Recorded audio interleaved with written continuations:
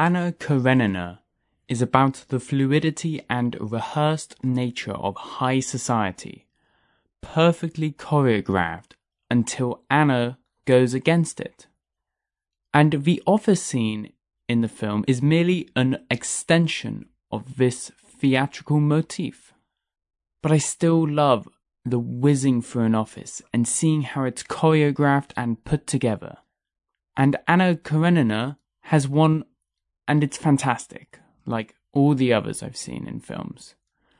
Brazil by Terry Gilliam isn't all synced up, but it's quite clearly well choreographed. This crazy, bewildering insanity that the camera walks through and almost gets hit by every person, paper, office equipment.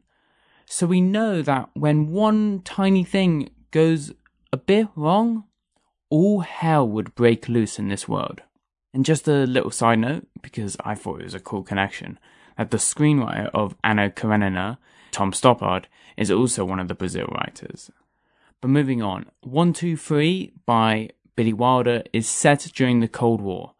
So, as this American boss, James Cagney, comes into the West Berlin office, all the office workers stand to attention in sync, waiting for orders. And Cagney protests that they shouldn't do that. They have democracy now. But with that democracy, they want to stand to attention.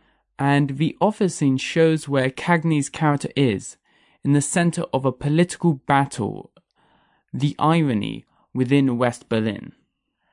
And of course, the best in-sync office scene that comes to mind for me is the 2005 version of The Producers. Everyone is in sync, repeating the same action. The same repetitive action to create a repetitive beat as they all sing, unhappy, boom, unhappy.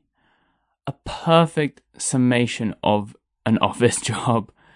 And Leo Bloom is working in the middle of it. No excitement in his life. No way to break out of this same pattern. So what's great about Anna Karenina's office scene?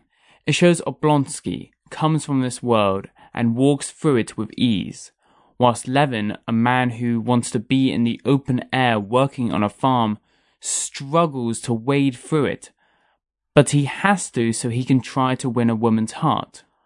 Oblonsky is a man of this high society, but our two protagonists, Anna and Levin, go against this rehearsed theatre in different ways. So Levin is going against the office, the theatre, the rehearsed and choreographed nature of society.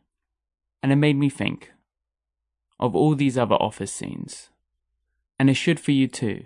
When you see an office scene that is choreographed and in sync, it's really showing something about where the characters are coming from, where they are, their mind frame, the world that surrounds them, oppresses them or uplifts them. Thanks for listening.